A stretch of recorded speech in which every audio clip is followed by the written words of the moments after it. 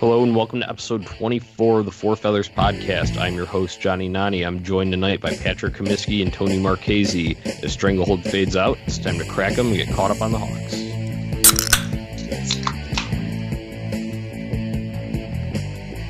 What's going on, gentlemen? Not too much, Tone. How you doing? How we doing? Well, last night was pretty fun. We could start there. Yeah, that was a fun one last night. 7 goals, a hat trick in that game. The Hawks also, ever since you and Ron last recorded, Tony, they went 3-0. So that's exciting stuff. Just when you think they're out, they pull you right back in. Yeah, didn't expect that to happen at all, Johnny. We all know what my predictions were. I'm happy that they're completely wrong, and that they came out and beat Arizona so handily last night. I thought that was going to be a trap game. Obviously, it didn't turn out to be. Like you said, 8-goal game last night, 7-1 Hawks win. But let's go take it back to Thursday, Johnny, to the 5-4 shootout win versus Buffalo. What'd you have to think about that game? Yeah, so last week I wasn't on. I was flying back from Arizona. At the beginning of last week, I was out seeing some White Sox spring training out there. So as the plane was landing, I was in descent. I was just scrolling through Twitter, refreshing every 15 seconds, just trying to look for updates because that was about when the overtime was happening. And then right when I landed, I was able to pick up the 720 WGN radio app feed. So I was able to listen to the shootout there. So, apparently it looked pretty bad in the middle of the game defensively, but, got it to the overtime. Heard it was a ridiculous overtime, pretty dominated by the Hawks. I just kept seeing Brandon Saad's all over the place. Alex DeBrincat's all over the place. So it was good to see that Crow, Eichel got one on him, but he made a big stop on Reinhart, and then all 3 Hawks scored in their shootout attempts. So that was some exciting news to land to. I don't know if you guys got a chance to actually watch it. I was just listening. So I think that was Pat's debut on the Twitter while you were gone, if I'm not mistaken. Yeah, that was. And it was a fun one to run through. Started out a little hotter, and then that middle of the game was rough. It was almost one of those where you take a little trip to the fridge or you take a trip to the bathroom and you come back and you what the hell happened? Just I think it was like 3 goals in 3 minutes or some shit. But yeah, they did. Other than that, they look solid. The shootout's always fun when you can just go with Kane, Taze, and DeBrincat. Like, not many teams are going to be able to answer to that. And, a lot of times all 3 are just going to put them in. Yeah, we haven't really talked much about that at all this year, Johnny. The shootout. These guys, we've got some good goal scorers that we can roll out there, especially, you just mentioned that, but there's also some guys that provide a little depth. I mean, you add Stromer to the mix. I think he's another guy that you can go out there, throw 4th, 5th. Anissimov's no stranger to the shootout. This team's got a good little lineup there for a shootout matchup, and they actually came away with the win there against Buffalo. Let's go and move it to Saturday, 2-1 at Dallas. This was like the first 2-1 game that they've won in quite a while. I'm not quite sure what the actual date was, but I know that they haven't played many 2-1 wins in almost forever. Yeah, so I got a little note later when we get down to it, talking about like Tony had said, that distance from the last time that we've actually played a low scoring affair. But yeah, that was an interesting one. Saturday night in Dallas. You figured they'd come out firing. They look like they're in a better spot than us right now. You'd have expected a plus effort from them. But instead, I think the Hawks gave the better effort on Saturday night. It showed. Sure, they gave up a decent amount of chances, but they held strong when they needed to. They got their goals from, that was pretty ridiculous seeing Kampf to Kunitz back to Kampf for that first goal that we scored. We talked about the lack of depth scoring. We've railed on about it in earlier episodes. Here's the depth scoring. Some there. Yeah, you finally get some there. and then Kane sets up DeBrincat on an entry. So, on the radio feed, they're saying, "Oh, it's so close that it may be offsides. Is Dallas going to challenge us for offsides?" But no, it was just a perfectly placed pass by Patrick Kane. The Cat walks in and makes a nice move. I think it was a backhand goal that he ended up getting past Hudobin there. So I had tweeted this from the Four Feathers account. I think it was after the shootout goal when I finally saw it after I was done getting my bags and stuff at the airport. But it also applies to that Saturday night goal. I make all these Kane edits, the make it nasty. That was our thing for him. I think I'm going to start doing that for the Cat pretty soon. Oh, yeah, that DeBrincat shootout backhand was just absolutely disgusting. I think you should make a nice little video at it. Maybe not make it nasty, but let's get DeBrincat his own little tune.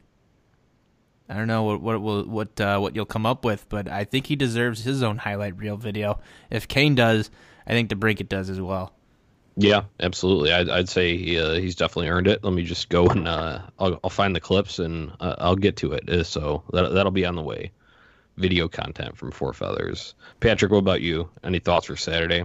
Yeah, I think it's nice. It's weird. I think that was the first time in 16 straight that the under hit on the betting line.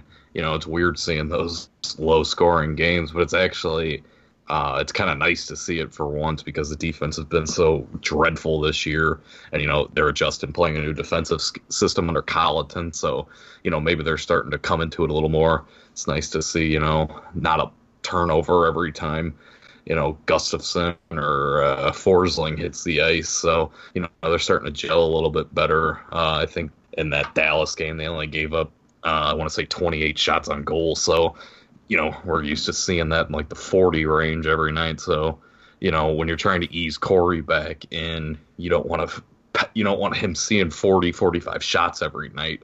He needs a little easier transition. So that was promising, to say the least. No, he brings up a good point. You don't want Corey Crawford just getting peppered all night. Patrick, I know last time Ron and I recorded, we talked a little bit about how Crawford was looking a little bit shaky. What do you guys think about his performances overall so far as a whole? I know you guys haven't gotten to touch on it since his return. I think that's a little something that we could touch on right here because, I think it's been a steady uphill for him since last week. Yeah, so you seen in that Buffalo game, he looked a little off, especially in that second period. You see the one goal, I want to say the short-handed goal. They made a nice play on it, but he kind of lost his net a little bit, and then just some other ones, giving up a juicy rebound, just bouncing right out of his glove. Just positioning's been off, but he hasn't been on the ice much in the last year. So you're not gonna expect him to come back in and light the world on fire. But these last two games he has looked good, so that's a pretty quick transition back into the net. And if you can get him playing at that level, it might be a little late now for the playoffs, but maybe playoffs. There it is. Playoffs? But You kidding me? If you did have Corey Crawford for at least most of the season, I think it'd be fair to say they'd be in a better position right now. But if anyone's going to take him there, it's him. I don't think it's going to happen. It's just you're too far out with not enough left. But if he keeps playing like that, they're at least going to create a little bit of noise. Johnny, how you feeling about Crawford? Yeah, so these last two, they got me feeling good. That also, it's a credit to the defense a little bit. They only allowed, I think it was only 24 shots last night total against Arizona. It was something crazy. Like the first period, they only had given up like 7, I think. Yeah, 7 or 8 or something like that. So that helps. Obviously, that helps, but he's making the saves that he needs to there. Dallas game I thought was huge. I think, that was probably his best performance that we've seen back, I'd argue, this season from his stint before he got injured the first time. And just for the implications of that game is the Stars were coming. They really were at the end. They had a goalie pulled. And unfortunately for us, I think it was Jamie Benn that took a stupid penalty decking Murphy into Crawford. So what I want to touch on that play, that bailed Johnny. us out a little bit, but Overall, Crow was rock solid in that game. 1 goal allowed, and that was only because the defense got split like Swiss cheese, like we had run from Four Feathers on that poll. The Hawks D Swiss cheese. So that's that. When I ran it, it was the first period, like right after that happened. So that's what it looked like. And then the rest of the game, sure, they allowed some chances, but Crow stood tall. So that was good to see. I want to touch on that penalty that Ben took. Did anybody else feel that Murphy really just kind of sold that? Maybe a little bit, but Jamie Benn's such a strong dude. So even if he was selling it, it's very a believable sell. He's got a lot of upper body strength. Murphy's kind of tall, so you get some momentum going, and then you just topple over. It was just such a yeah. It almost a little bit. It almost reminded. I still think it's a legit shot. I don't know. It almost reminded me of, like, you remember the Mighty Ducks, take the fall, when Gordon Bombay's sitting there telling them to take the fall, get indignant, and, like that. That's where it was. And I was very proud of Murphy right there because he had that message. It was a great time for the Hawks to go on the power play in that game, and especially Jamie Benn going off to the box. I just thought that was a really heads-up play for Murphy not to try and keep his balance there and just go down.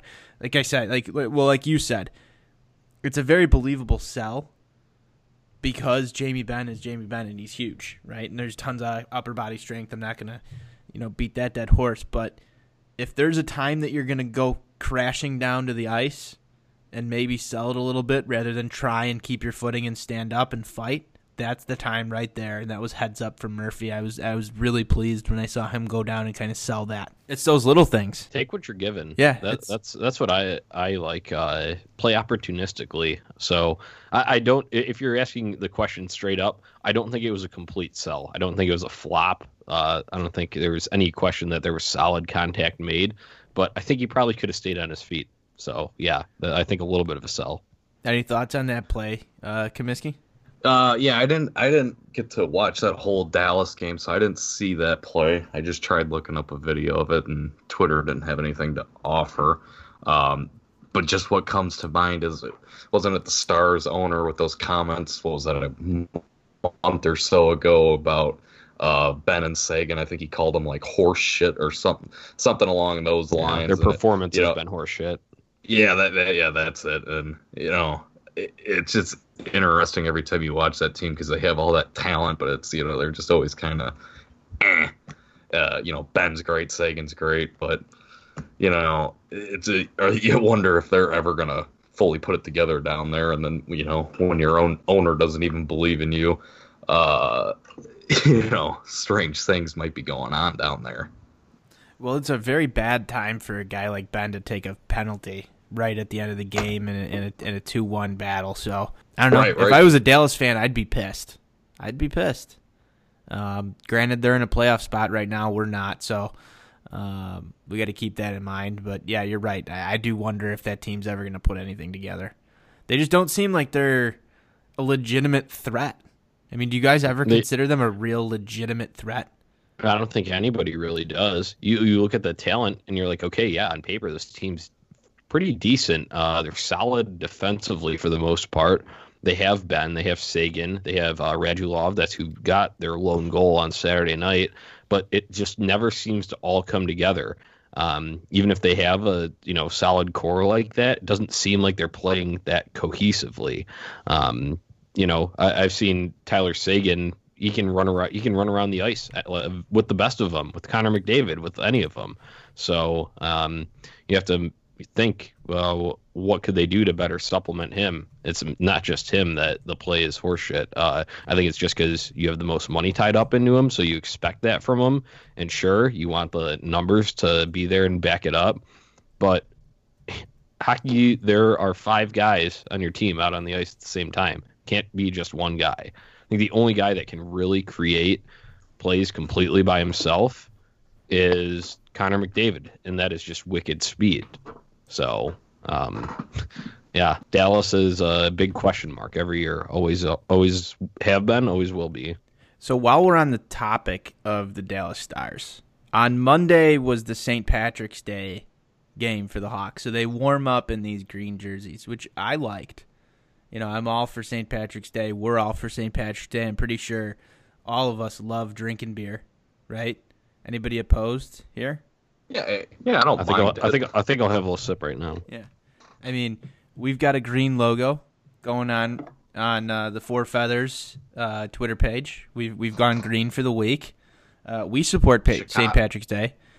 Chicago was voted the #1 city for St. Patty's Day celebration. It all plays in hand. Yeah, right? So what is this bullshit, guys, that Mark Lazarus tweeted out the other day about the best green jerseys being the Dallas Stars and all the hate that the Hawks warm-up jerseys got? What is this? Are we Lazarus anti-St. Patrick's Day now? Because this is a problem, in my opinion. You can't be anti-St. Patrick's Day. And the Dallas Stars jerseys, they ripped off the Hawks. Or so? Yeah. And Lazarus called them the best in the NHL, not just the best green ones, too, which is... I was going to say that, yeah. Looney Tunes. He went best in the NHL for those jerseys? Yes. Best that in was the the tweet. NHL. It wasn't just best green. He said the best jerseys. That's trash, man. I'm sorry. That's just the worst take I've ever heard. So it's not even a top 10 jersey. The Hawks have the best jerseys in the league. We've already established that multiple times. Yeah, we've discussed our this. Four Feathers episodes.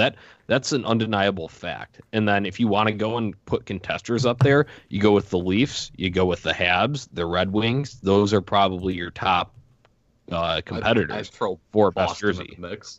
What are you throwing into the mix? Which one? I didn't catch that. Yeah, I would go with Boston. I'd throw them into the mix. Yeah, they've got some good jerseys.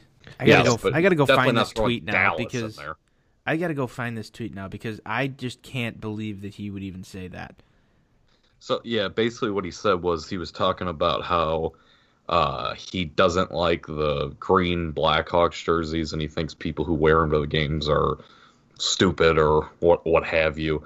And then he goes, but somehow, ironically, Dallas's green home jersey remains the best jersey in the league. Which doesn't make sense. He was like going on like nothing makes sense in this post-fact world, and like just like like his like weird like trying to be quirky Twitter personality, and it's like, dude, like you're first of all you're just wrong. That we could just like stop it right there, but I could go in and roast you more if you want, and you just open the door like wide open. You blew the door off the hinges for it. That's a terrible take. He's wrong. I mean, oh wow, he went on a rant.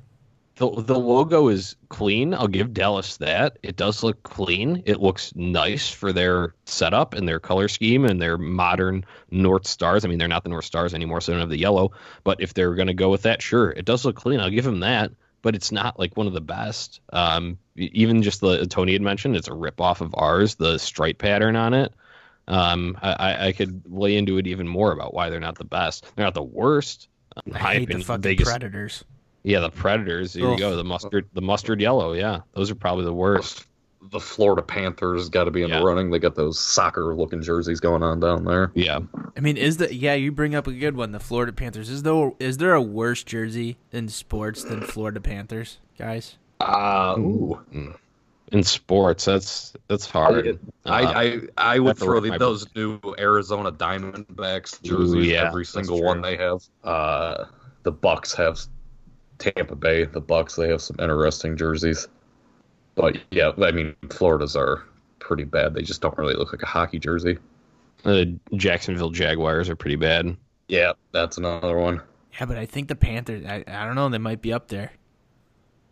Yeah, like when they did that like remodel, like I'd say I agree with Patrick. It looks more like a soccer kit with just sleeves instead of short sleeves. So that's the vibe I get there. At least it's better than what their old ones were. I do like the Jumping Panther. That was cool. But whatever they were doing on the sleeves was stupid. It was like running blue like all the way down like as like one stripe, and then they'd have like a little like red outline on it. And they just tried every combination in the book with that, and nothing worked. It was never aesthetically pleasing. Let's just say that. No. All right, let's keep it moving off of jerseys because I could talk about Mark Lazarus all day. But can we talk about Brendan Perlini? Yeah, let's get to the good stuff here. Brendan Perlini. Yeah, so all right, Brendan Perlini recorded his first NHL hat trick last night. It came against his former team, the Arizona Coyotes. He scored his last goal with 3 seconds remaining, and that made it 7-1. That was pretty hilarious. I feel no shame for that. Usually you say, oh, don't run up the score, but special moment for the kid. Get him his hat trick. The play worked beautifully for that. DeBrincat throwing it across, hit off a defender's skate. Perlini just barely got the tip of his blade on it, but it was enough. He did touch it. When you zoom in on the replay, you can see he did touch it. It did go in, so it wasn't like they pity gave it to him. So he earned it. He got his hat trick. Congrats, Brendan Perlini. But other than that, even outside of that hat trick, he's had 6 goals, 17 shots, and he's a +5 in his last 5 games. So a couple of multi-goal games, 2 goals at LA. I know that was a bad one overall for the Hawks. The team, other than him, pretty much quit after the 15-minute mark of the second period, I'd say.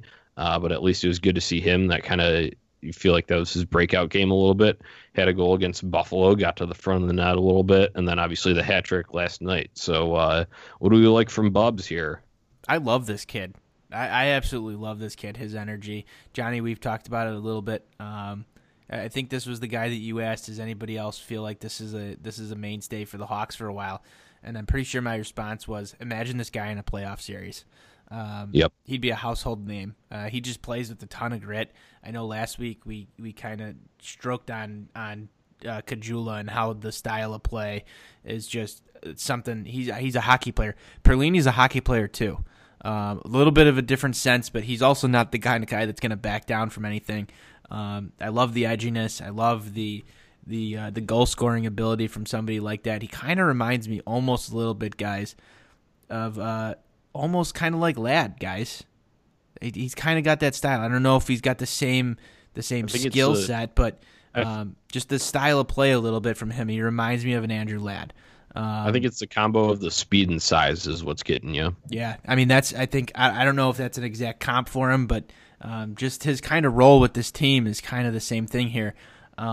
If he continues to stay on this pace and put up these kind of numbers, I think that we talk about secondary scoring. Secondary scoring is going to be hard to find, and he's the kind of guy that gives you that secondary scoring. If he can stay with doing what he's doing right now, I'm hoping he's in Chicago for years to come. That's all I can say. I mean, it's secondary scoring. Brandon Perlini, he's that kind of guy that can really turn it on for you, and he could be a difference maker in a playoff series. That's more than you can ask for from a guy in that type of role. Yeah, he's been solid. A slow start for sure. Which with Strome getting off to what he did, it was looking like, well, it doesn't even matter because you won the trade because Strome was so good, and now you're seeing Perlini come around, and it's almost like, holy shit, did Stan Bowman is he actually the one that made this trade? Did he rip someone off?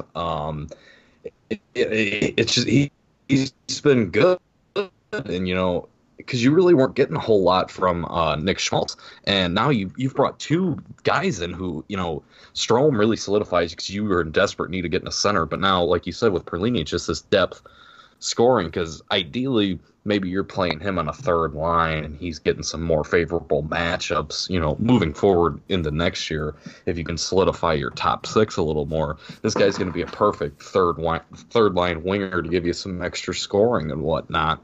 We've been running all these guys out here on the bottom 6 line, looking for scoring, and some of them just aren't sticking.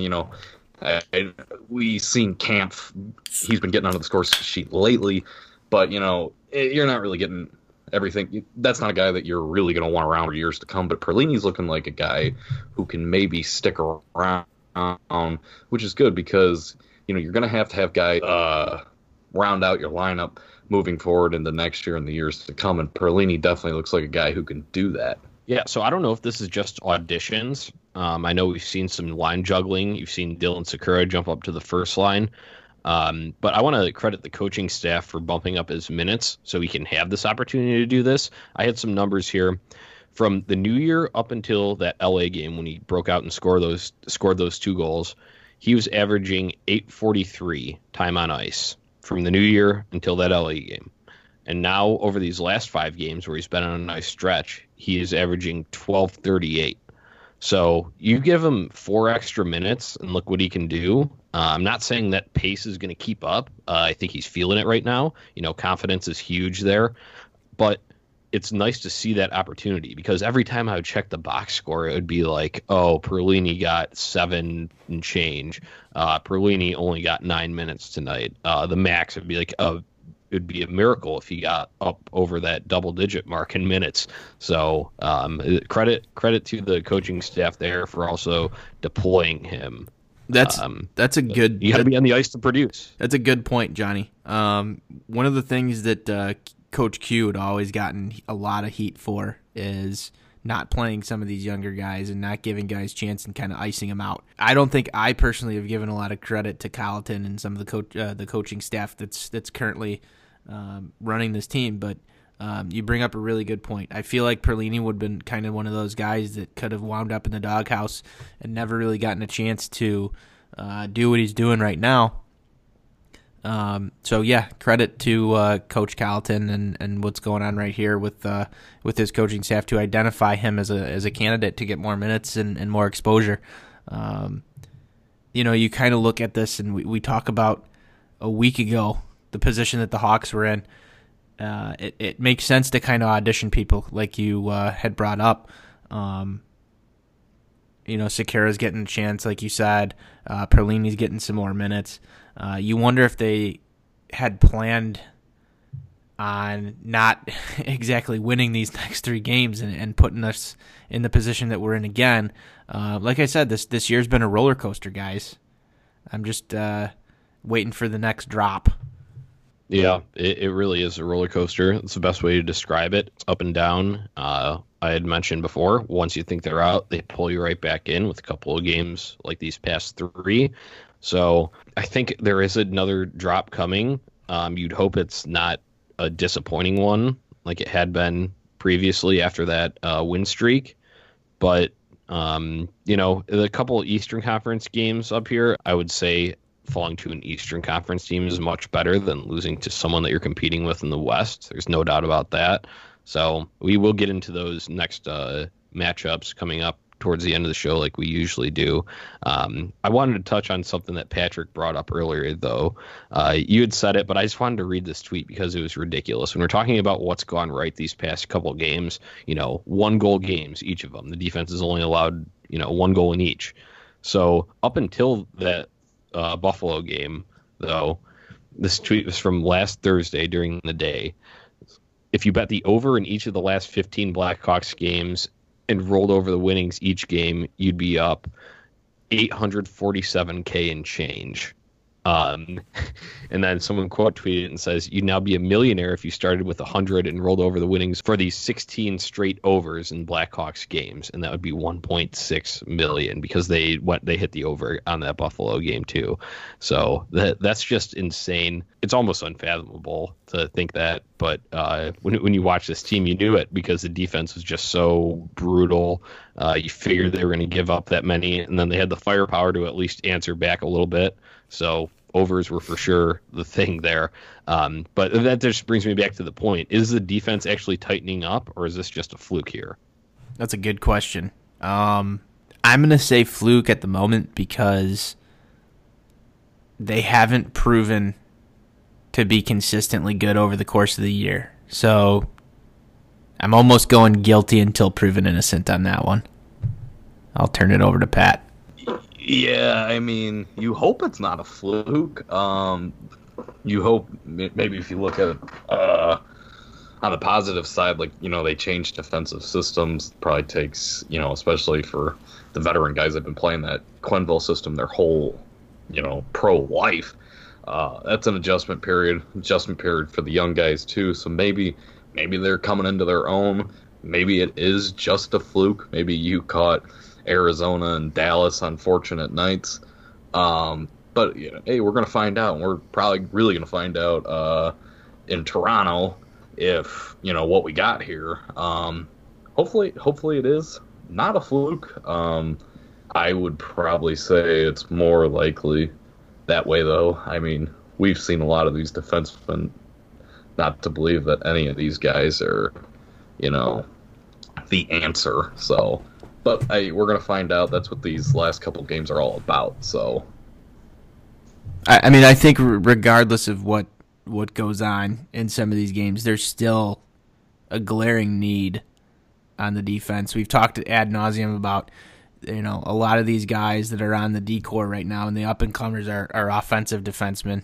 There's really no shutdown guy. You've got Keith and Seabrook who are aging. We know that. That's why I say fluke. But Johnny, I'm curious what you think. I'm going to go with fluke as well. I agree with your statement, Tony. Guilty until proven innocent. Just you're going to go and see the Gustav Forsling, the Gustafsson turnovers. Connor Murphy is not necessarily a shutdown guy. He's more solid defensively, no doubt about it. One of the more solid ones that we have in his own zone. But I'm going to go with fluke, and I'm going to say what coming up here in these next few games, we could see some barn burners. We saw an 8-7 game when we played Toronto back at the UC. We got them coming up. I wouldn't be surprised if it's a 5-6 affair coming up Wednesday night. That's my take on it. You got anything else to add? I mean, who doesn't like high-scoring hockey affairs? I mean, they might be bad hockey. It might be bad defense, but it certainly keeps you on the edge of your seat. I mean, I've actually enjoyed watching some of these games. Like last night was great. You like seeing your team put up 7 goals, but even when we were talking about this over streak, it's been fun to watch because you're seeing a very highly skilled offensive team, just play to that game. And I think that that's kind of the strategy that they've kind of almost adapted here, is that they're going to have to outscore their opponent rather than focus so much on the defense. And what it's created is pick-up hockey games. It's almost like watching a men's league game where nobody's trying to play defense. It's almost an all-star game. You're seeing track meets. You're seeing Patrick Kane get the puck with a lot of space and go and score.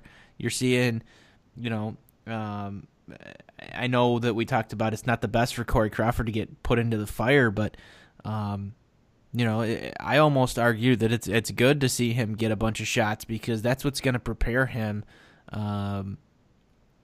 in for next year. You want to see him take that kind of workload and see what he can do. It's also proven that, proven effective for Delia's development, for Cam Ward to get those kind of workloads. If there's a silver lining, I think, in the defense having holes, it's that the goalie's getting a little bit more work, more so for Delia than Ward and Crawford in this sense. But you like to see what they can do and try and steal a game. That's why I think it was special to see that 2-1 game, because you get that kind of shutdown defense, and I think that just proves to me it really sets in stone for me that if the Hawks were able to acquire a top 4 D-man or 2 going into next year, I think they can be a legitimate threat because they can win those kind of games with the offense that they have, and they can go on a really good run next year. I think that really solidified the fact for me, like, I want them to go find that D-man almost more than going and signing an Artemi Panarin or somebody like that to add to this offense, because I think this offense is actually pretty damn good. You know where their holes are. We've seen the defense all year. You know what you're getting there for the most part. I'm going to throw out a little bit of a hot take here. I would rather see these barn burner games continue for the rest of the season as long as we're getting depth scoring. You're looking more for forward auditions right now. I'd rather see Brendan Perlini continue a hot streak. I'd rather see guys like, Dylan Sakura finally jump up and score some goals. I'd like to see David Kampf actually evolve a little bit of an offensive game. He's had a goal on Saturday night, and then he also had an assist on last night's game against Arizona. So I would like to see that, as long as we're getting it from there, and it's not just don't get me wrong, I love seeing Patrick Kane score, but if we're looking for something to build on for next year and actually find out what these guys are about, I wouldn't mind seeing these high-scoring affairs. No, exactly. As long as it's not Chris Kunitz, because I don't think him scoring does anything for the Blackhawks. It does give you a kind of WTF moment when he gets on the score sheet. Yeah, I think that's an interesting point there by Johnny, because none of these defensemen are you know, I think you've seen what you got with these guys, and you know that they aren't the answer, at least in the top four, anyways. Like, obviously Keith and Seabrook are going to be there, but when you look at, Murphy's solid, but he's not a top end guy, and then Forsling, I think you've seen about what you're going to get. He had promise at one point, but he is what he is. And then Dahlstrom's just kind of there. He doesn't make huge mistakes, but he isn't that noticeable out there. So if you can get some of these younger guys to get moving, that would be, or forward wise, if you can get them to show something, that's good, because you can cross off one more question mark going into the off season, going into next year. I think I'd like to see a little bit more from, let's throw Cahoon on the ice a little bit more. He was an interesting guy at the beginning of the year. Let's see what we got with him and some of these guys. It's nice to see Perlini emerge. I think that is an interesting point. Let's see what we got with the forwards, because you're going to have to address the defenseman thing. I think the issue with that is, like you said, Tony, like, we needed a top four guy, but there really ain't much out there on the free agent market, so they might have to pull off some sort of trade, and then it's going to come down to what are you willing to part with. So, Tony, you brought up about, this team needs a top four defenseman. They might need 3 top four defensemen. Ideally, you're going to look to try and get one, but, it's one of those, where is it coming from? Because there really aren't those in the free agent market. Going down that route's going to be a big headache, and it's really not worth it. So maybe you're looking, if you can pull off a trade, and I would pose this to you guys, with maybe if you find someone who really likes Brandon Saad, maybe, and they have defensemen that they're willing to part with, if you're willing to, maybe make a swap of Saad for a top four defenseman. Either that, or are you more comfortable maybe dealing one of these prospects that you have? You bring up Brandon Saad as a potential trade piece here, and I think that that's probably your best answer for trying to go acquire somebody who would be a top four defenseman. A lot of our prospects seem to be guys who could potentially wind up in a top four D role. You're probably looking at, if you want to deal something for a top four defenseman, you're probably looking at giving up a guy like Yoki Haru. And I think that that's where his long-term projection would be, is a top four defenseman. You're looking at Bachwist, and you'd hope that he becomes a top four defenseman. Maybe Bodine gets tossed around in there, but we're talking about defensemen. I don't see a lot of depth when I look at the forwards down in Rockford and what we have outside of a few names, but I don't think any of those really move the needle for a team that's going to give up a top four defenseman. So I think you have to move somebody like Brandon Saad. I think he's probably the one guy that you could part with, because when we look at the score sheets day in and day out, and we look at the difference makers, we've made it almost 40 minutes and we haven't even brought up Saad's play. And that to me shows that he's kind of absent out there. I know if you actually go back and look at his numbers, he's had a really quiet, good year. But in the sense that you traded a guy who's constantly talked about in Artemi Panarin for Brandon Saad, I just don't think that we won that trade in any way, shape, or form. I don't think that Brandon Saad has been the Brandon Saad that we had his first stint in Chicago. I don't think that he really brings what we needed to the table when we needed to replace Hossa. And he's a very good hockey player. Like I said, he's put together a really sneaky good year quietly. But if you look at a very tradable piece, I think it is him. I think that that's the name that can go. You'd like to see us get rid of Anisimov. I'm wondering if you could package the two of them up and turn it into a top four defenseman.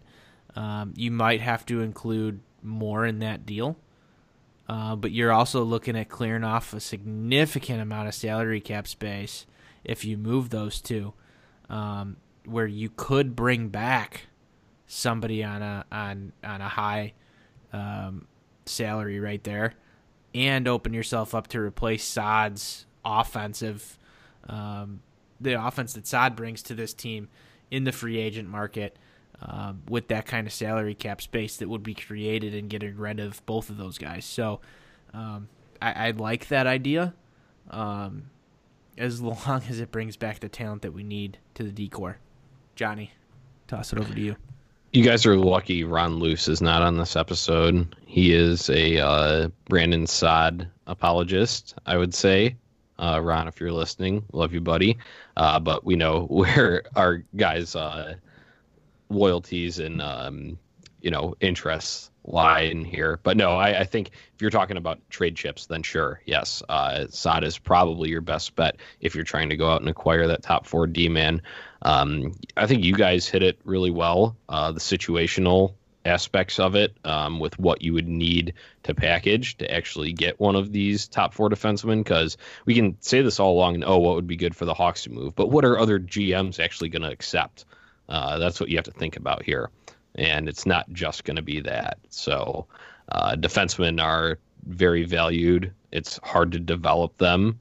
And when you get a good one, you want to hold on to them. So the offseason is going to be very, very interesting. We will have plenty of episodes debating all of this at length coming up. But I think that's a good point for us to break right now, get to an ad read. When we come back, we've got news and updates. We've got the playoff picture. We've got a little Kane versus Kucherov for Hart debate. And then we're going to look at the week ahead. So with that, let's go to a word from our sponsor.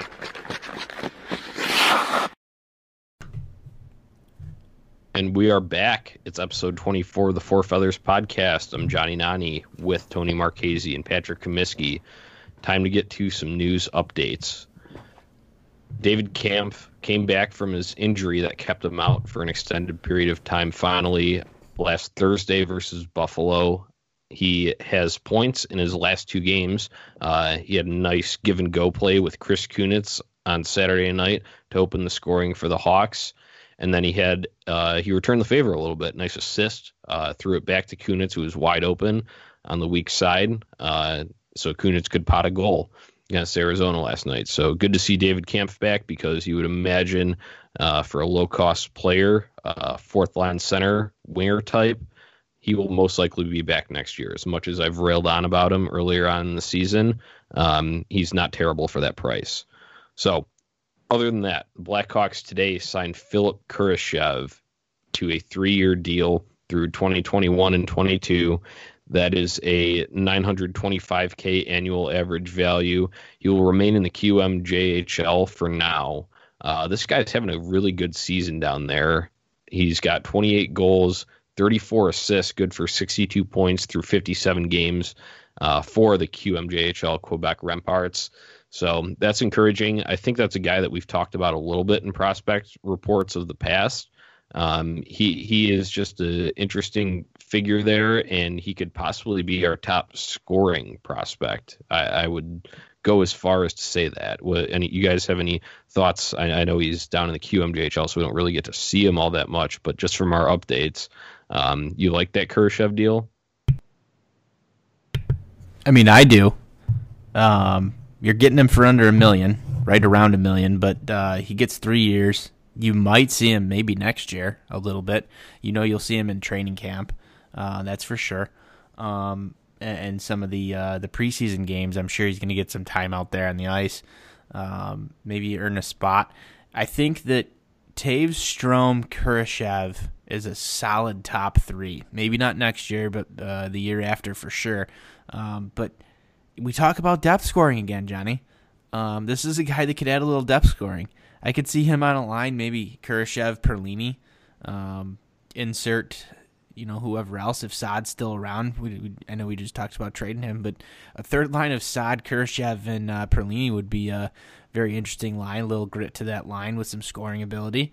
Not the worst thing in the world.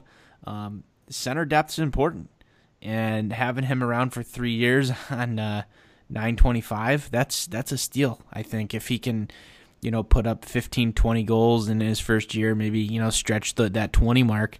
You're just adding another really good goal scorer to this Hawks team. That's something to be very excited about. So I'm happy with that deal, and I don't expect him to put up the same kind of numbers he's doing right now in the QMJHL, but you probably see him in Rockford a little bit for a while before he makes his way up to the show. But I think that's a good deal for the Hawks.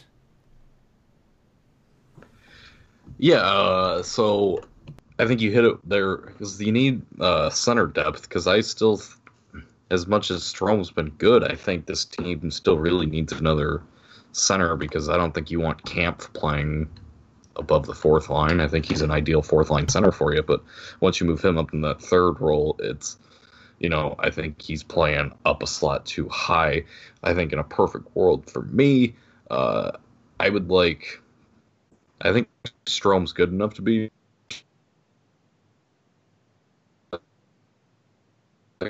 center, but I would actually more so like him to play third role, and you take Kane and put him back on his second line. If you could just find a center to play on that second line with Kane, and then you got Taves, on being your top line guy, Kane carrying your second line, and then your third line being ran by Strome and DeBrincat. Now you're talking about a formidable team because when the Blackhawks had all those good years, they're rolling 4 lines, but they were rolling 3 strong. So that's ideally what you want to get back to. You bring up a good guy at, basically. Keep going. You're getting this guy basically at, practically nothing. So it's at least worth a tryout. Let's see what he's got. You bring up a good point about when the Hawks were running some of these juggernaut teams. It was debatable what your second and third line was. Actually, you could even throw in there, it was debatable who your number 1 line was, your number 2 and your number 3. I want to get back to that, and I think that kind of solidifies the fact that, if you can have DeBrincat, I was going to jump in on you and say you can't throw Strome down to the third line because him and DeBrincat just have that chemistry of a second line right there, with the scoring ability. And if you're rolling 3 high danger scoring chance lines and then have a fourth line that's kind of more defensive minded, you throw Camp out there.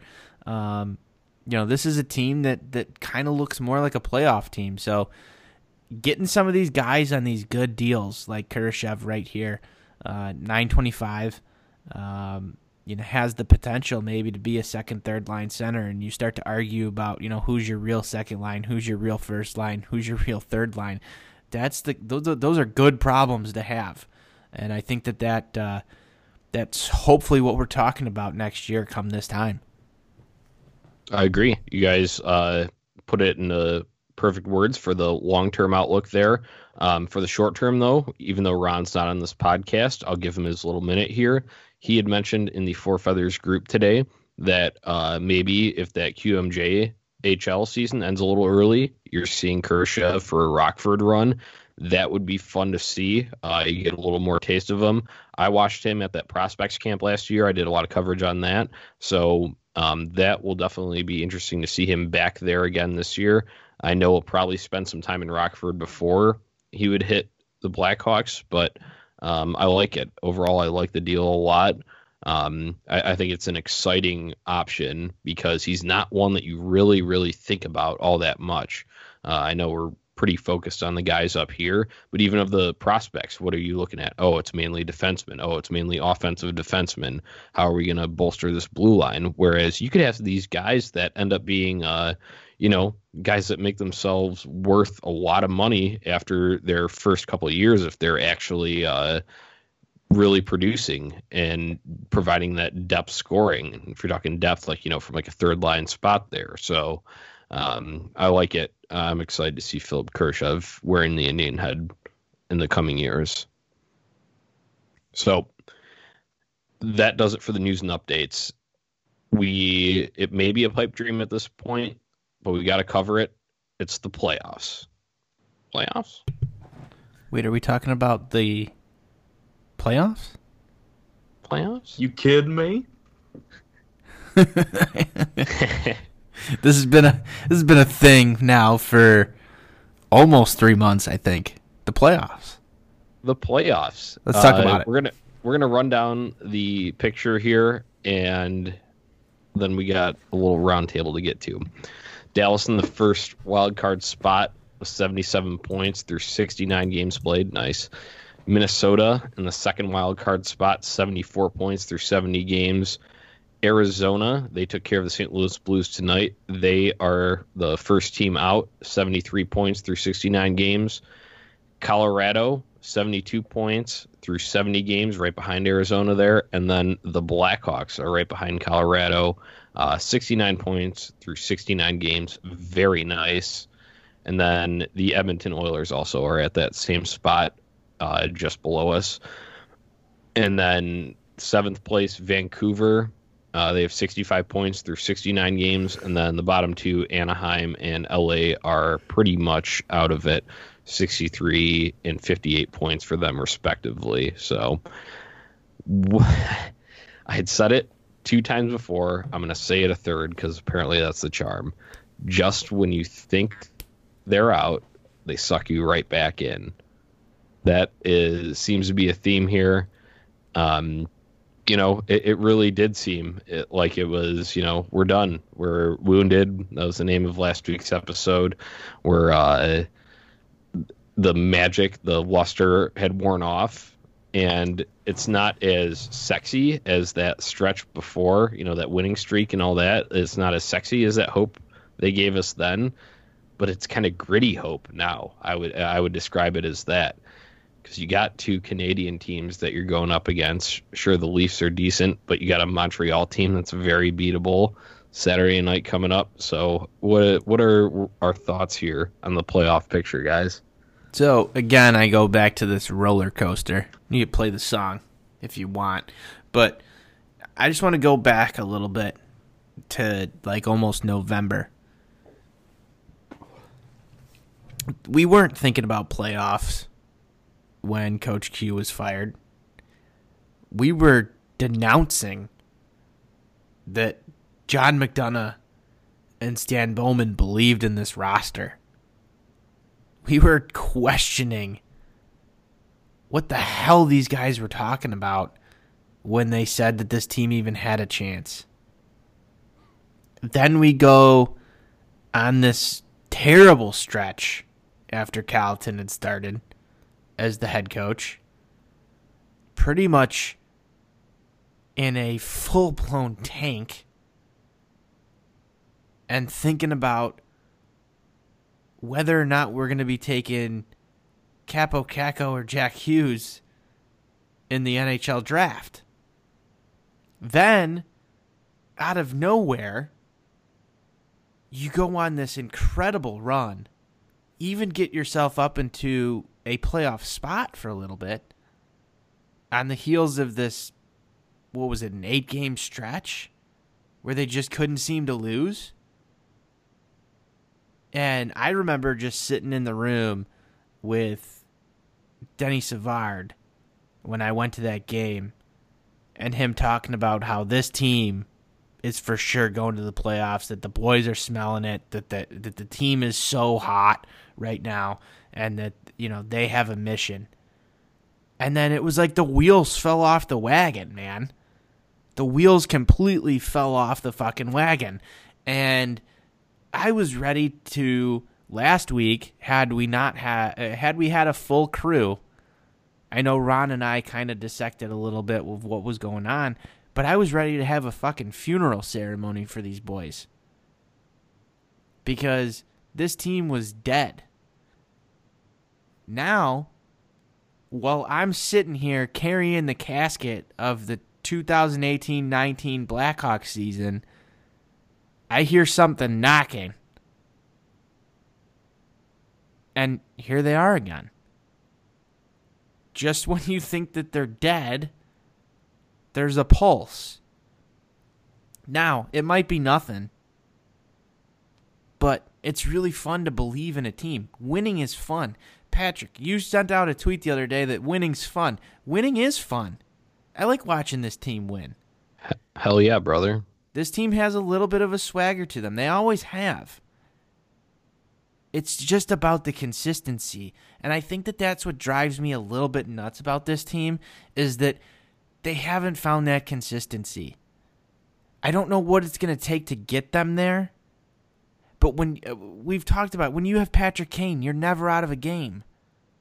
When you've got a guy like Alex DeBrincat who can pour on a goal at any point in time, you're not out. When you have Corey Crawford who could steal a game, this team has so many threats. Like I said before, if you add another top 4 defenseman to this roster, I think that they really solidified things. That's not going to happen for the rest of this year, but I mean, this is a good, fun hockey team to watch. Maybe that pulse turns into a full-blown heartbeat and we can see something here. I'm not going to say it's going to happen, but I would enjoy the hell out of that ride. Yeah, it is just... I think you hit it all there perfectly, Tony, but I just want to say that is so much better, infinitely, than last year. You talk about a swagger.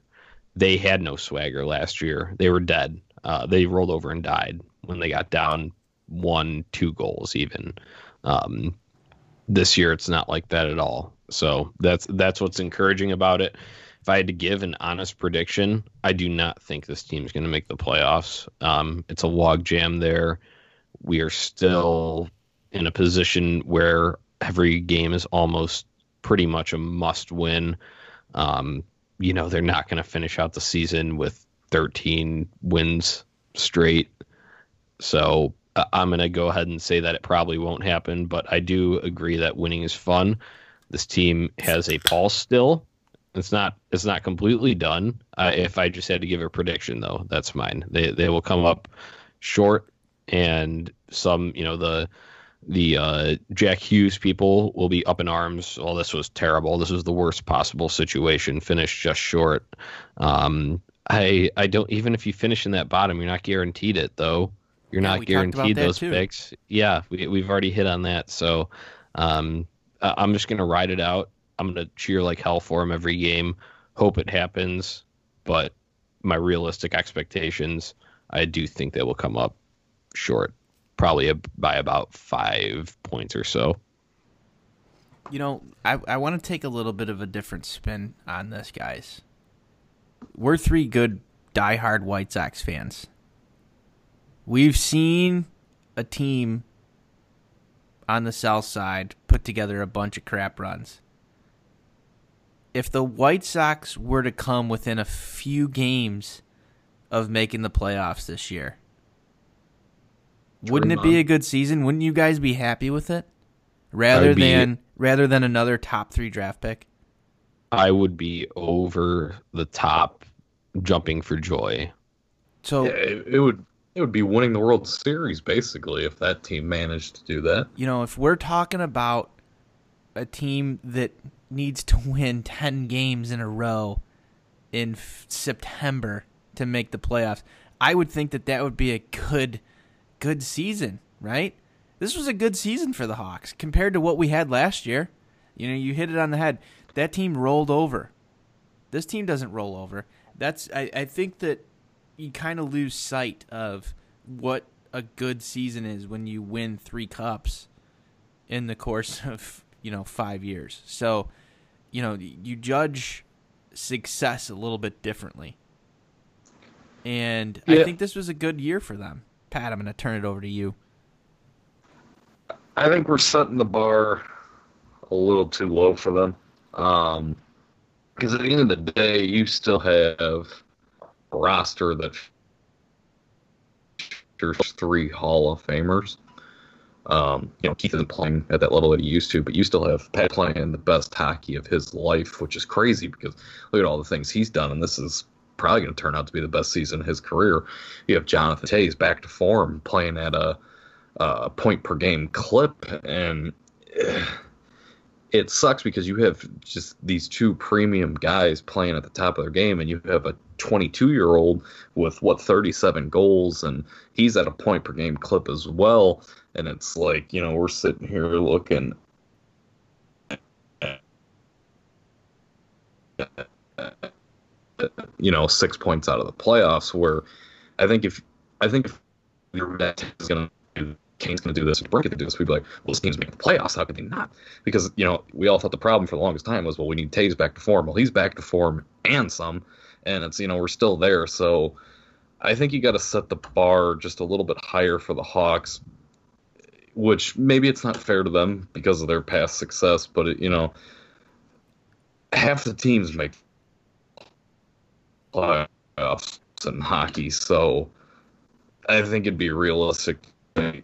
We should be getting a little more, and I don't think it's on the players because the players are playing hard. I'm not willing to give Stan a pass yet because I think, to a degree, he's wasting these good years of Taves and Kane, which we got 3 cups out of them, but it's they're still playing at this high clip, and we're not even making the playoffs. I think that's a problem. I do agree with that as well.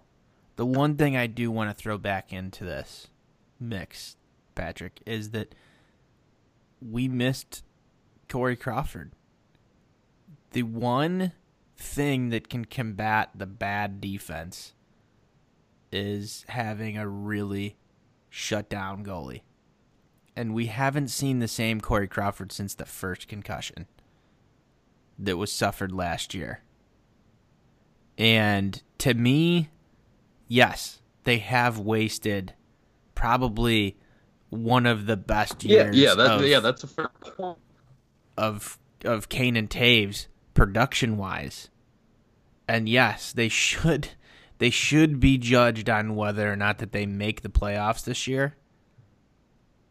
But I also think that we do have a little bit higher of expectations for this team just based on past success. I think one of the problems that we have yet to really get over and get a clear answer to is what the front office's goals are. Because they've sent mixed messages from this team to the fans about what this team's actual goals are.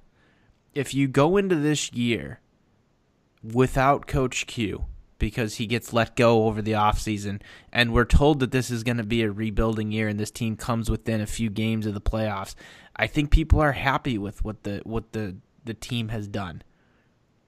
If you go into the year and you fire Coach Q in November like they did, and then still tell everybody that the goal is the playoffs and they don't make the playoffs, well, then you've set the expectation for the fans. You've kind of faked your way through trying to sell the tickets. We know John McDonough is a marketing mastermind. And they fall short, well, then it's not a success. I think that the front office has done a really poor job of selling the fans on what's actually going on here. Because if you watch this, we talk about trying players out in the end of the season. We talk about giving guys auditions. That's what this should have been marketed as all year long. Come watch Patrick Kane play, but guess what, guys? We're building something for next year. And I think that Stan Bowman's comments about we want to be good in 18 to 24 months were also, not exactly what needed to come out of his mouth, because you get these mixed messages. Nobody knows what to expect. Nobody knows what the direction is. But that's all from the front office. That's not from what the players are doing. Like we said, these guys don't give up. They play with heart. They continue to play as best as they can. Yes, we'd like them to show up a little bit more consistently, but this team really hasn't rolled over as much as we've seen over the past 12 to 24 months. So I'm confused as a fan right now as to what the actual goal of this team was. What was the one goal? Yeah, I think you got two guys in the front office with, I think Stan knew what this team was, that, it realistically wasn't a playoff team, but, he can't say that because the reason they're not a playoff team is him. And then McDonough can't say that either because, I think he realized that the Blackhawks are kind of in a fragile situation. I think if you go to some of these weekday games, like the Blackhawks are technically still selling out every game, but you're more and more this year and somewhat last year starting to, you'll pop up all around the stadium. There's these empty seats all over, and it's the tickets are selling, but people are just not going. It's not significant. It's still a heavy crowd every night, but I think you're starting to see the cracks, and I think McDonough is wary of that, and he's got to say everything he says has to be calculated to keep the people coming through the door and spending money at the United Center. So I don't think you're ever really going to get a fully honest answer out of those two, because Stan can't be honest, because it's going to be a mark on himself about how he messed up this roster. And McDonough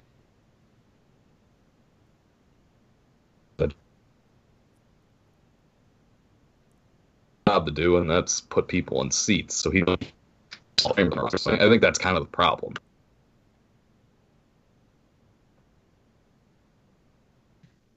I think Tony said it, that John McDonough is this PR guru. So then Patrick echoed it, and you're never going to get the full answer there. It would be throwing both Stan and John under the bus if they were to stray from anything other than, we've believed in this roster, we believe they're a playoff team, believe in one goal, all of that. So I agree, Tony. I'm a little confused there. There's good points on both sides of this. I am against tanking in hockey. I'd say I'm a little more okay with it in baseball. I'm against tanking in hockey, though, just because it sets that terrible sort of loser culture. And I think that, you can see in a hockey game, you see momentum. You see a goal happen, and then another goal can happen, a minute and a half later, and then that team is rolling. They're the one with the momentum, even if they're the team that's down. I think on a larger scale, it's you take all these lumps like we did last year, and then you're just kind of feeling down about it. Not to say that they didn't come out with fight this upcoming season, but it just sets a bad precedent, I think, then for younger guys like a Gustafsson, like a Dominic Cahoon, like a Dylan Strome. He's never been involved in a playoff type situation or push really all that much down in Arizona. So I don't know. It's a tough situation. I think they're gonna miss out here. The goal should be to fill those needs, so we do get the a couple more runs here with those elite future Hall of Fame players that we have still on this roster. And you had, like Patrick had mentioned, you have the resurgence from Johnny Taves. You have the Patrick Kane's. Just he's right up there for the Hart, and that's the next thing that we're going to get to here. So I think that has to be the next direction for it. But no matter what they're thinking, you're never going to get the full answer from them. So that's why we're here to help try and dissect it just from observations and different things that we see both on the ice and comments from the front office here. So I think that's a good point. Now that I brought up Patrick Kane in the Hart discussion, we need to get to Kane versus Kucherov here, because I got a notification from the Score today, guys, and it was about Kucherov is the clear-cut favorite for the Hart Trophy.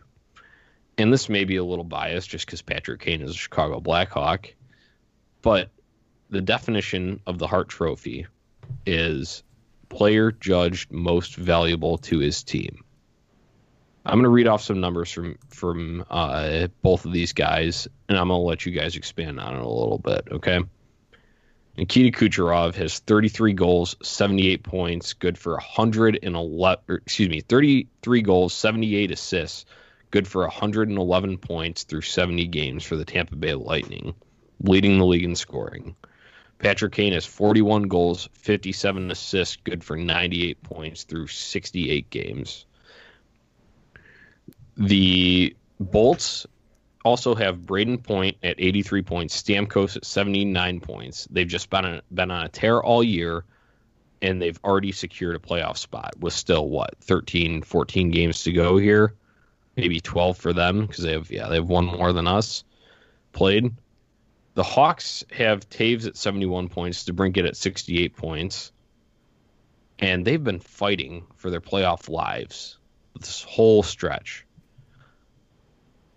Hawks weren't even close to contention, I would argue, if Kane doesn't carry them with that ridiculous 20 game point streak, 17 goals, 26 assists over that stretch, 43 points. So I'm just going to open it up to you guys. I think you can't consider Nikita Kucherov the clear-cut favorite.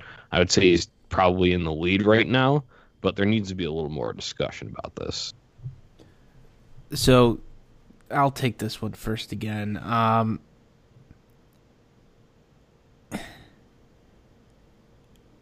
No, not clear-cut. I mean, you have to consider the body of work. I mean, you laid it out there very well. The Hawks have been fighting for their playoff lives. There's no way that they're even in talk of playoffs if Patrick Kane doesn't go on that run. That win streak they put together, a lot of those games were on the back of Patrick Kane. And, the guy's got 41 goals this year. Yeah, you'd like to see the assist numbers, but a lot of the goals that Kane have scored has been really timely for the Hawks, too. You probably see Kucherov go get this just because of the point total, and Kane kind of slowed down a little bit over the past few weeks here, but he's still putting up points. And yeah, you have a better supporting cast, I think, in the Bolts lineup with Stamkos and Point putting up those kind of point numbers. Nothing to take away there from what Johnny Taves or Alex DeBrincat have done for the Hawks, but most important to your team, that's Patrick Kane. I don't think that there's anybody else in the league who is more important to their team than Patrick Kane is. I mean, you look at this Blackhawks roster, imagine what it would be like without Patrick Kane. I can't even think about how terrible this team would be without the offensive production that Patrick Kane puts forth for this squad. I mean, there's no arguing that. I don't think that you can replace what Patrick Kane does for the Blackhawks at any stretch of the imagination. There's nobody who's going to come in here and do what he does. I feel like Kucherov, while an excellent player and who's having a really, really, really good year, I still don't think he's the same as Patrick Kane on the Blackhawks, even if he played for the squad. I just don't see that happening. I don't. And that's nothing to take away from his game. He is a premier talent in the NHL. But what Patrick Kane means to the Blackhawks is basically, you look at his body of work over his career, and it's just there's a reason this team has won so many Stanley Cups. There's a reason that the Hawks are in every game. We talk about this all the time. Granted, in sports, people are going to go look for the better stats. You look at the points right here. You see him up above Kane. They're going to go right to that and say he had the better year. Well, then maybe they should change the definition of what the Hart Trophy is, because Patrick Kane to the Blackhawks is basically the heartbeat of this squad. Yeah, so, I mean, Kucherov's just having such a great year. You look at it's Kane's best year, and Kucherov still got him by like a solid 10 points. Obviously, he's playing on just an insane team down there in Tampa. But I think I would say, like, if the Hawks were in a playoff spot right now, I would say Kane's your MVP. He's your Hart Trophy winner. But I have a hard time giving the Hart to a guy on a non-playoff team. Like, the Hawks would be so much worse. They'd probably be at the bottom of the conference if Kane wasn't on this team. But at the end of the day, like, they're still not a playoff team. So where do you rank that value? Like, Kane's just ridiculous, but it's still not good enough to get you into the playoffs. Now, obviously, it's a team sport. Like, one player isn't going to get you there, but I'd be interested to see how often, like, what are the times a guy's won the Hart Trophy on a non-playoff team. I would imagine it wasn't too many. So I don't want to say Kucherov's your clear-cut winner, but I think ultimately he's gonna win it just because, you know, he's on the best team in the league. He's got this huge point total, which I'm okay with Kucherov winning it. You know, it's a great year. He's on the best team. But if Kane had found a way to drag the Hawks to the playoffs and he had kept up just that ridiculous streak he was on during the point streak, then maybe he would really be pushing Kucherov. But I think at this point, with the Hawks kind of dwindling and they're not going to make the playoffs, and Kane hasn't been as hot as he was, which is, I mean, he's still been good, but he's not at that ridiculous clip he was before. I think that allowed Kucherov to pull ahead, and he'll probably ultimately win that award. And I think I'm okay with it. I mean, it's still a great year for Kane. Like, these numbers, they don't, you know, he deserves some sort of award, but Kane's got a shelf of awards, so I think it's okay. All right, this is a Blackhawks show. I'm allowed to rant about whatever I want. And we're Blackhawks biased. So what I'm going to say is I agree with you, Patrick. Nikita Kucherov will win the Hart. I had to just bring this up, debate back and forth between these two, just because I saw that update as a clear-cut favorite, and I just wanted to get my point out there, and this is my chance to do it. The Lightning have a solid defensive core. They have a legitimate top four. They have Victor Hedman, who can play both ways. They have solid goaltending, and they also have, don't get me wrong, Nikita Kucherov is a spark plug. He's got speed. He can dish assists. He's done that like crazy this year, and he can put the puck in the back of the net. But the Lightning also have so many other scoring threats. I'd mentioned Braden Point. And then their third one is Stamkos. Stamkos used to be the big name. You know what? Stamkos still has one of the best shots in the league. They get on a power play, you feed him a one-timer, boom. It's like a mini Ovechkin. That is my argument there. You can get scoring from other places here. There's been plenty of times where the Hawks need Patrick Kane to be that jump starter for us. We need him to go and score a ridiculous backhander on a play that also otherwise didn't have much going for it. We need him to throw that assist, DeBrincat leading perfectly into the zone so we can, you know, rush in and score on Hudobin, and that ends up, you know, that's in the first period, but that holds up being the game-winning goal. We need that kind of stuff from Patrick Kane. The ridiculous give-and-go play against Arizona. These are just recent examples. I could go on and on, reference the Make It Nasty video. That's just my case for it. Hart Trophy winners or Hart Trophy voters aren't listening to this shit. But it's our forum to at least go and air it out. So I had to air it out there.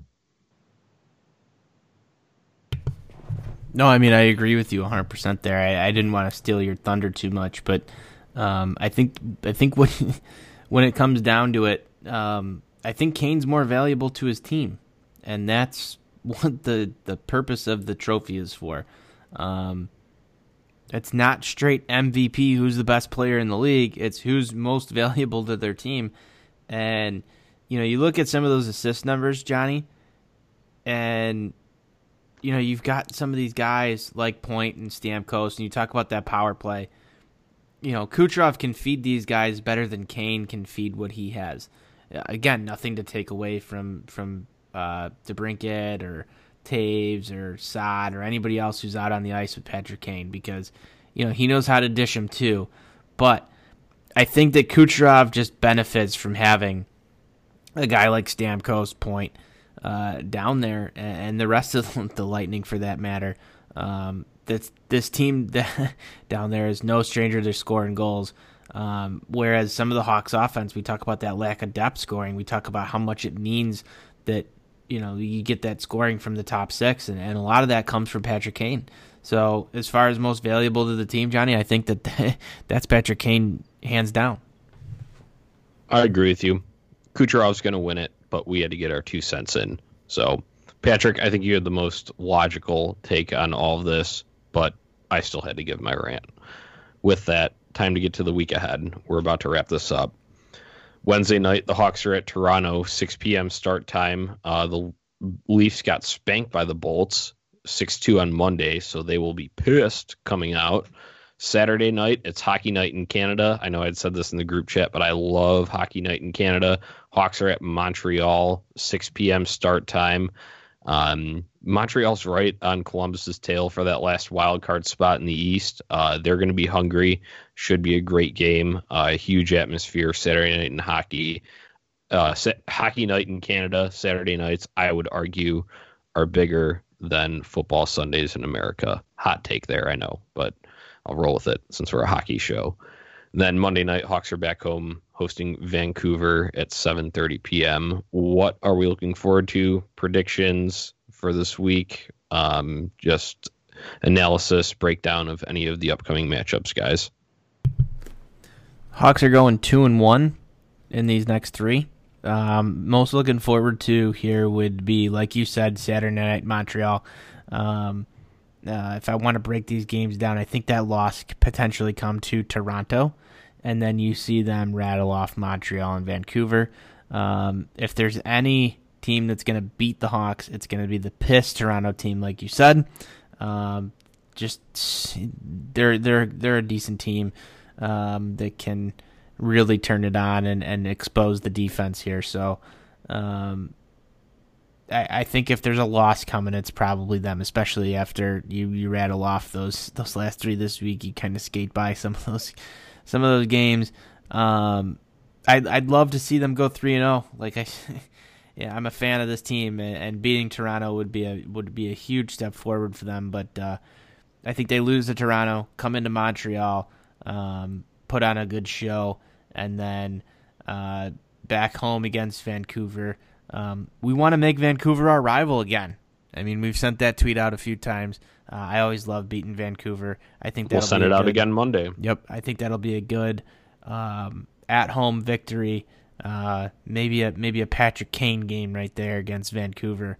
You heard it here first. Yeah, so this team's so unpredictable. Nothing would surprise me. I mean, they could rattle off 3 straight wins against these teams. Be surprised. They could drop all 3 of them. I would not be surprised. That prediction-wise that came to mind was probably much the same as yours. Maybe they go 2-1 and drop it to Toronto. Maybe they go 1-1-1.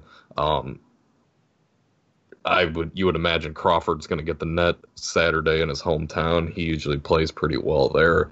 I think they could probably pull out a win in Montreal.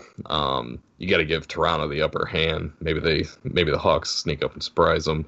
And then, a Monday night game against Vancouver, 2 teams in similar spots. That one's kind of up for grabs. So I think, Vancouver really hasn't been a rival of theirs, but obviously we want it to be. I think those games are always fun to watch just for nostalgia. Just dating back to like 09 and 10 and 11 when that rivalry was so good. So there's always, just a little something extra to get going for the game. So I think I'll set my prediction for those 3.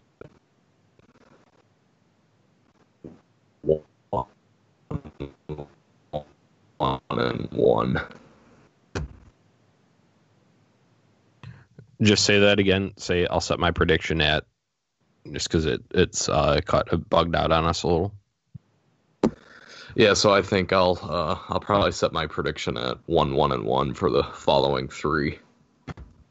Yeah. So actually, Patrick, you took that prediction out of my brain. I was gonna say Hawks will go 1-1-1. I think we lose to Toronto in regulation. I had mentioned earlier that was a barn burner back at the UC opening weekend of the year.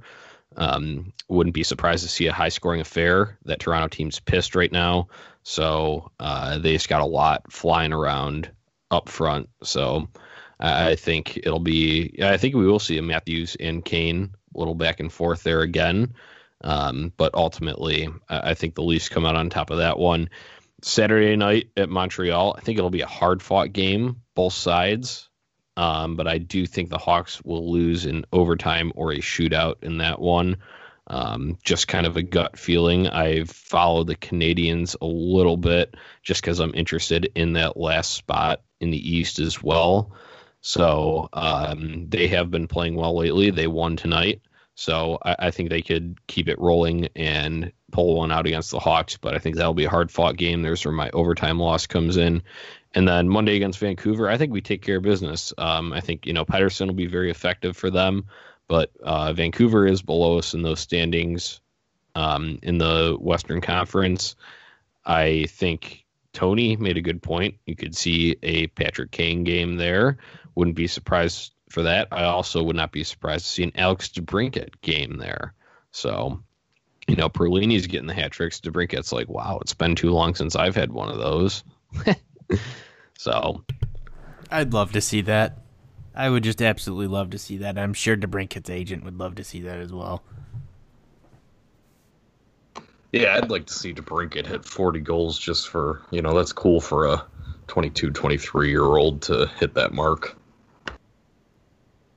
Yeah, absolutely. I think that about does it for our week ahead. A couple housekeeping notes here.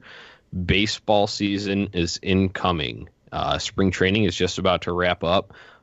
Opening day is just a couple of weeks away.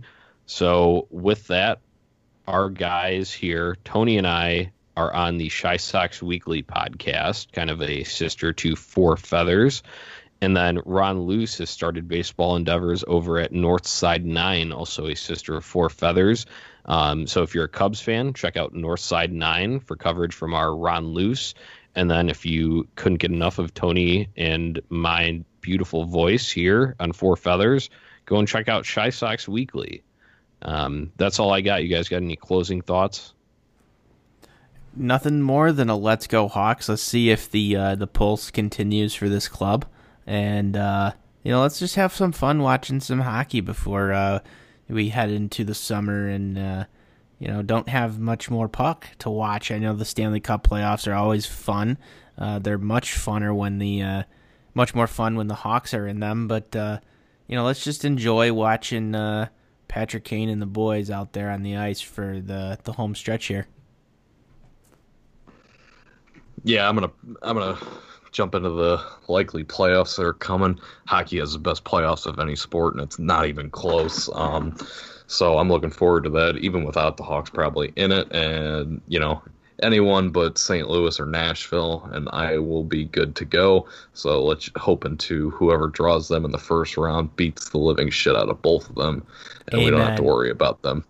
Amen. I echo that sentiment. Let's enjoy these last few games, though. I always get a little depressed when hockey season ends.